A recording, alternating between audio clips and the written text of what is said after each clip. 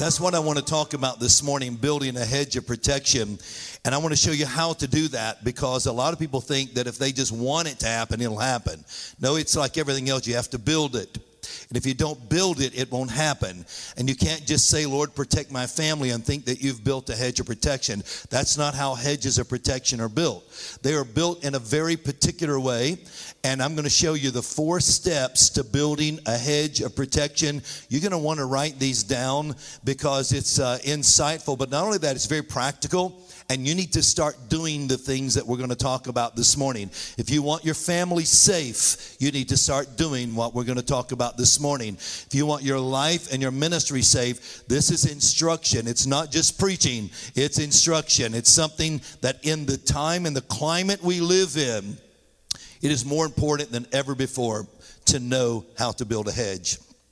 Of course, if we're going to talk about building a hedge of protection, we have to go to the book of Job, right? So Job 1:10 is where the hedge of protection is referenced. You can always remember that, because every time you plug into a 110 outlet, you're plugging into power. When you plug into Job 1:10, you're plugging into power. So hopefully you can remember where that scripture is found. Just every time you plug in your blow dryer or your razor or whatever you plug in, you just remember that's Job 1:10, and that'll get you in the right neighborhood.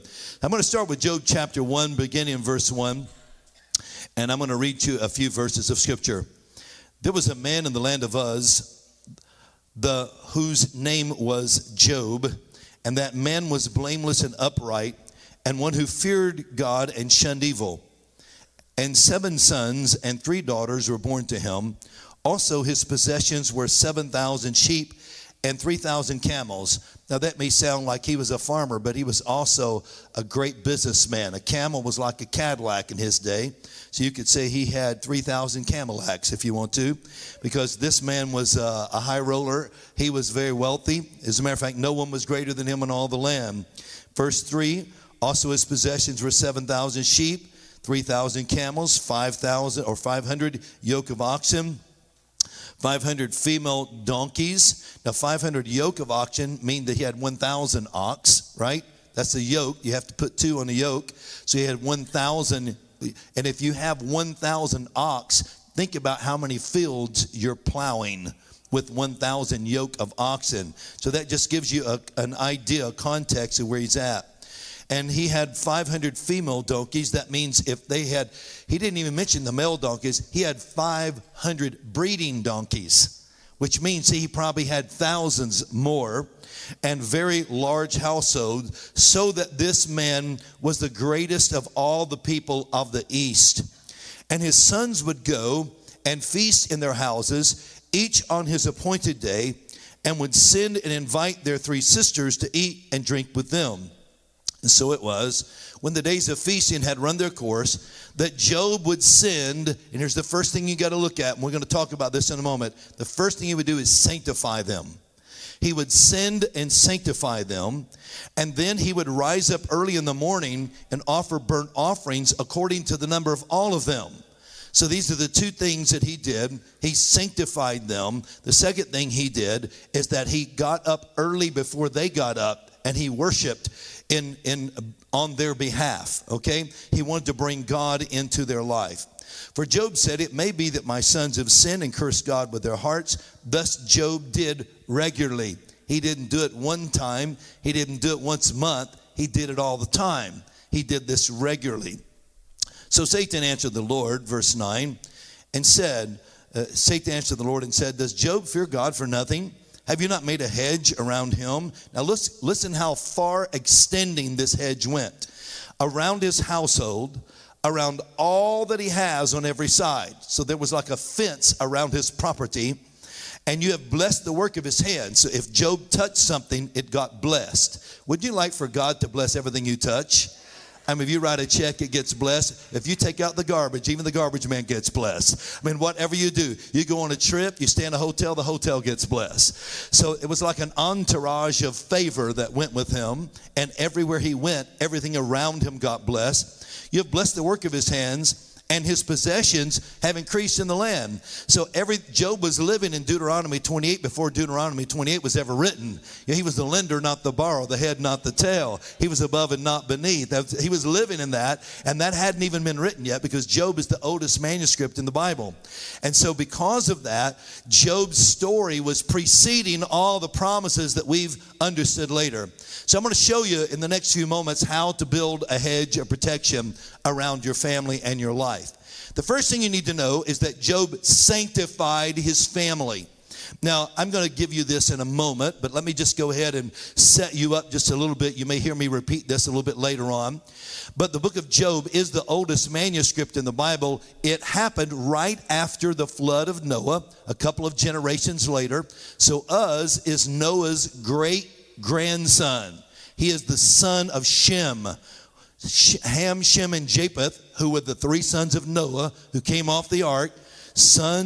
The grandson of Shem is Uz. Uz built the city of Uz. Job lived in the city of Uz. So this is a story back in the book of Genesis, okay?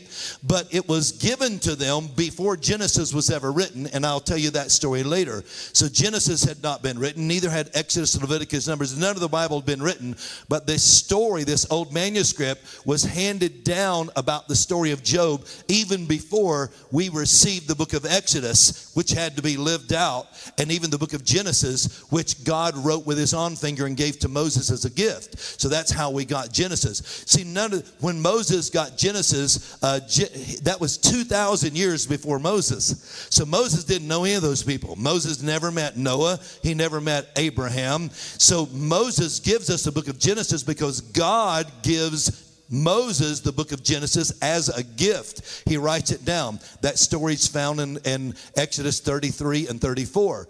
You know what? I might as well go ahead and tell you, right? So here's how we got Genesis. So Moses is going before God, asking him about the future. He says, who's going to be my successor? And will the children of Israel ever get into the promised land? And he says, well, what do you want me to do? He says, well, show me your glory. Now, show me your glory to him does not mean that I want you to show me your glory. He had already seen the pillar of cloud by day, the pillar of fire by night. He had already seen manna fall from heaven. He had already had dinner with God on a sapphire floor on Mount Sinai. I mean, he's not asking to see a light. He's not asking to see another cloud. He's been in the Holy of Holies when the tabernacle came and the glory of God came into the tabernacle. Moses has seen lots of that type of glory. He's not asking that. He's seeking the face of God. He's saying, God, show me the future. Show me your glory. When he said that in Hebrew, means show me what you're about to do. Show me the glory of what's in front of you. He was asking about the future. Who's my successor? And will the children of Israel ever get in the promised land? The Lord said, well, you know what? You're not going to live to see me. That's where we misinterpret that when we say no man can see God and live. What he was going to say is, you want me to show you the future even though you're not going to live in it? Then he was asking him a question. Well, yeah, I want to see it even though I'm not going to live in it, because no man can see what's in front of me unless they live to see it. And so that's what's going on in this conversation. And the Lord said, well, I tell you what, there's a place by me.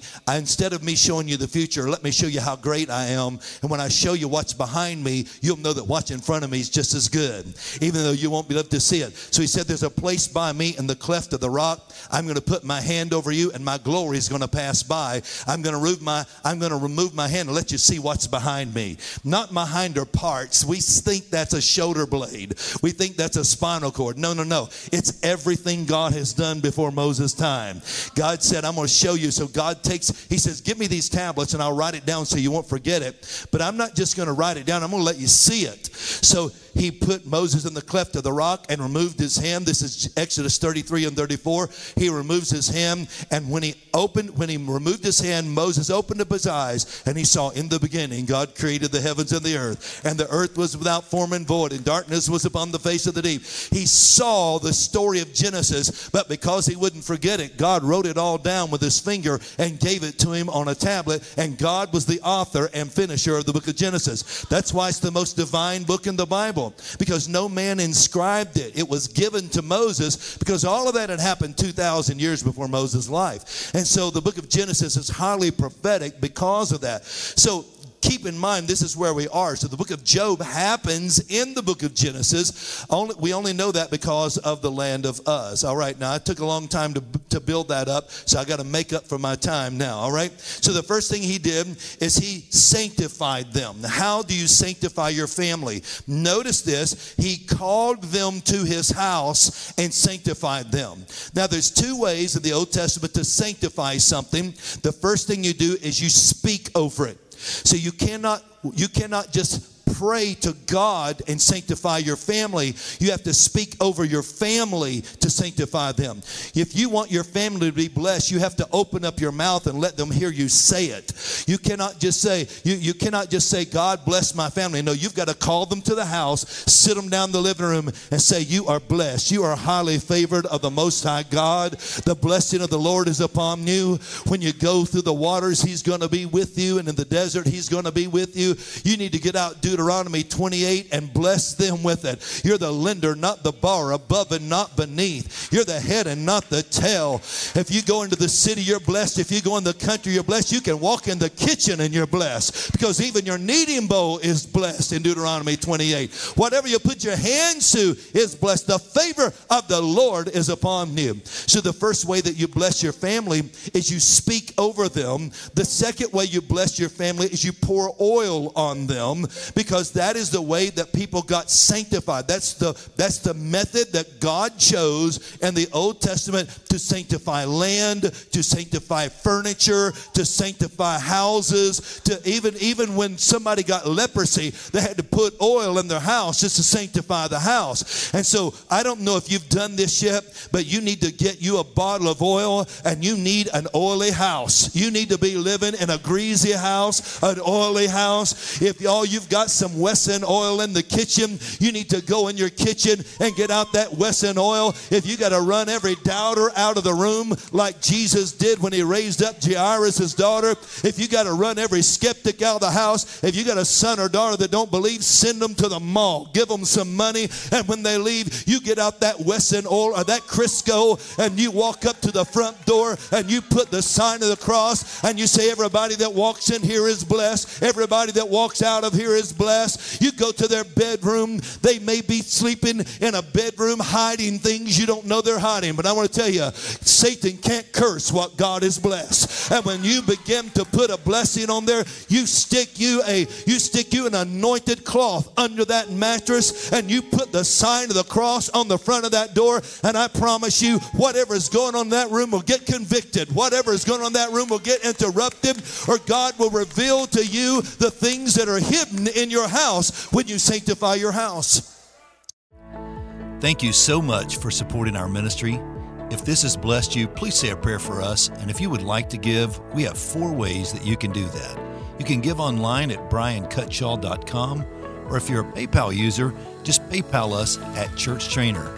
Or you can also give through the mail at P.O. Box 267, Georgetown, Tennessee 37336. Or if you're a Venmo user, you can Venmo us also at Church Trainer. Thank you, and God bless you, and may the Lord multiply your seed. Now back to Hope in the Word. My children growing up wanted to ride the bus, and I wouldn't let them ride the bus. It's nothing wrong with the bus. I love the bus, but I wanted to take them to school. And so their whole life, I took them to school before I went to the office, and they hated it. Because the reason they hated it is because what happened, I would take them, my little girls, from the time they were in kindergarten, and I would put oil on their head. They had to go to school with oily heads. Every day I put oil on their head, and I would get them in the back of my car, and I would pray over Brittany and Lindsay. I have 2 daughters and 5 granddaughters. I'm the king of estrogen. If you're wondering who that is, it's me. And so I have my 2 daughters. I put them in the back seat, and I would pray all the way to school. I'd say things like, God, take every voice out of their head that they don't need to hear. I would say, Lord, remove every friend from their life that they don't need in their life. Put the right people in, take the wrong people out. One day my daughter Lindsay said, Dad, would you quit praying that? I'm tired of sitting by myself at the lunch table. I said, honey, I'd rather you sit by yourself than sit with the wrong crowd. I'm just going to pray the right ones in. And I just started praying the right friends into her life every day, right up to high school, on into college. They knew when Dad came around, there was a vial of oil in my hand, and I was going to bless them. You say, well, did it work? Well, they're both married pastors, so maybe it did. I don't know, but they're both in full-time ministry today, and my 5 little granddaughters can preach as good as their daddies can. So I'm telling you, something has worked, and I believe it's because I built a hedge around them. I put the oil upon them. I put the oil in my house. When I leave to go on a trip, I get out the oil right now. My redhead is not with me. That's my wife, Faith. She's not with me on this trip. But you know what I did before I left? I thought I was going to the airport. My flight got canceled and I had to drive here. But you know what I did? When I left my house at 4:15 on Friday morning, I went to go to the airport. My redhead come to hug me, and I laid my hands upon her and I prayed for her. And I do that over and over and over. If I see that my wife's upset about something, she knows I'm coming, and I'm coming with the oil. She will stand there in my house, just the two of us together. She'll stand in my house, and I'll put the cross on her head, and I'll pray. I'll speak in tongues. She'll speak in tongues, and the glory will fall. You don't have to have a praise team to be sanctified. You don't have to have a preacher in the pulpit to be sanctified. You want a sanctified house? Start speaking over your house and start anointing your house with oil. The first thing he did is he had to sanctify them. Here's the second thing that Job did, because he knew it would work. The second thing he did was he did this long before the institution of worship was ever established. Now, the only way Job could worship in the Old Testament, we learn this from the story of Cain and Abel, is you have to offer God something, right? Because there's no songs, there's no church, there's no instruments. None of that existed yet. So there's nothing like that. If you want to praise, if you want to worship God, you have to invite him to a barbecue. So you just have to take the animal and put it on the fire, and God says, okay, I'll smell the smoke, you eat the meat. That means you're sanctified because I'll make it holy, and then I'll smell the smoke and we'll call it praise. And that's all they had. So he would go and take all the sheep and sacrifice one for this son, and son number 2, son number 3, then on down to his daughters, and he would worship in the house. If you want your house to be protected, if you want your family to be protected, if you want your money to be protected, if you want the things around you, you need to rise up early and worship before you start your day. Don't tell me you don't have time to worship. If you've got time to go to the gym, you've got time to worship. Don't tell me you don't have time to worship. If you've got time to get up and look at Facebook, you got time to worship. If you've got time to get up and read the newspaper, you've got time to worship. If you've got time to get up and watch the morning news, you've got time to worship. If you've got time to get up and listen to a podcast, then you've got time to worship. Don't tell me you don't have time to worship. No, the morning worship is the most important thing you will ever do. Adam walked with God in the cool of the day. Look at the math. Morning and evening is when you pray. That's when God established prayer, and that's why even the Hebrew priests to this day, they make a sacrifice in the morning and they make a sacrifice in the evening, because God loves the cool of the day. And so if you want a house that is blessed, you need to understand that worship is more than you just singing your favorite songs and getting your shout on. There's a lot more to worship than that. Oh no. How many of you have ever heard of Smith Wigglesworth? Smith Wigglesworth had some of the greatest miracles of any person we've ever known. He was a very staunch Englishman. Even his family said that when he come to the breakfast table, he was already dressed in a suit and tie. They never saw him dressed any other way. If you see any pictures of him, he was a very astute Englishman and very well spoken. But what most people didn't know about him until you read his autobiography is that's not what he looked like when he first got up. No, Smith Wigglesworth got out of bed and danced before the Lord for 15 minutes every single morning before he did anything else. This old staunch Englishman knew that if I can come before the Lord and worship him and get God on my side, and so for 15 minutes he would dance in his bedroom before the Lord and give God the first 15 minutes of the day. I know why he did 15 minutes, and I can't explain it, but I'll tell you this, and you'll know it's true when you try it. If you will speak in tongues for 15 minutes, when the clock turns over to the 16th minute, your prayer language will change into a new language. It's the truth. And I can prove it to you scripturally, but I don't have time to this morning. But if you pray in your prayer language and you pray for 15 minutes in the prayer language you have, when it comes over, well, I'll give you, I know I'm leaving you with this big question mark. It has to do with the Hebrew language. It has to do with the values of numbers and the values. It's called gematria. So gematria is that every Hebrew letter has a value, and 15 is the significant point that when you've gone through all of the Hebrew words. So when you speak in tongues, if you will speak in tongues for 15 minutes, I mean, you call me when that happens. You email me, because I know it's going to happen. It's just that some people can't hold out for 15 minutes. But you think it's, oh, that's easy. No, you look at the clock, it feels like forever. But when you do 15 minutes in your prayer language, you will get a new prayer language when you finish. I remember when one of our distinguished colleagues here in the Church of God years ago, he was on his deathbed, and they went and I'm trying to remember his last name. My goodness, Robert. Oh my goodness, he was over the Spirit Care. Fisher, thank you so much. He was on our executive committee. Brother Robert Fisher, on his deathbed, they went to him, and he had been sick, and they said, Brother Fisher, we're so sorry that you're sick and you're dying. He said, oh, don't feel sorry for me. He said, I'm up to 7 languages now. I'm laying here on my deathbed, but I'm praying in 7 languages every day. This legacy is going to go on long after I do, because he knew the secret to that. If you want to worship God, and can I tell you something else? Every now and then you need to get on your knees, because that's the only form of Hebrew worship that existed in the Old Testament. It's called sahah. Sahah means to bend your head below your heart. So if you're worshiping in Hebrew, if you ever go to the Wailing Wall and you see people praying, this is how they pray.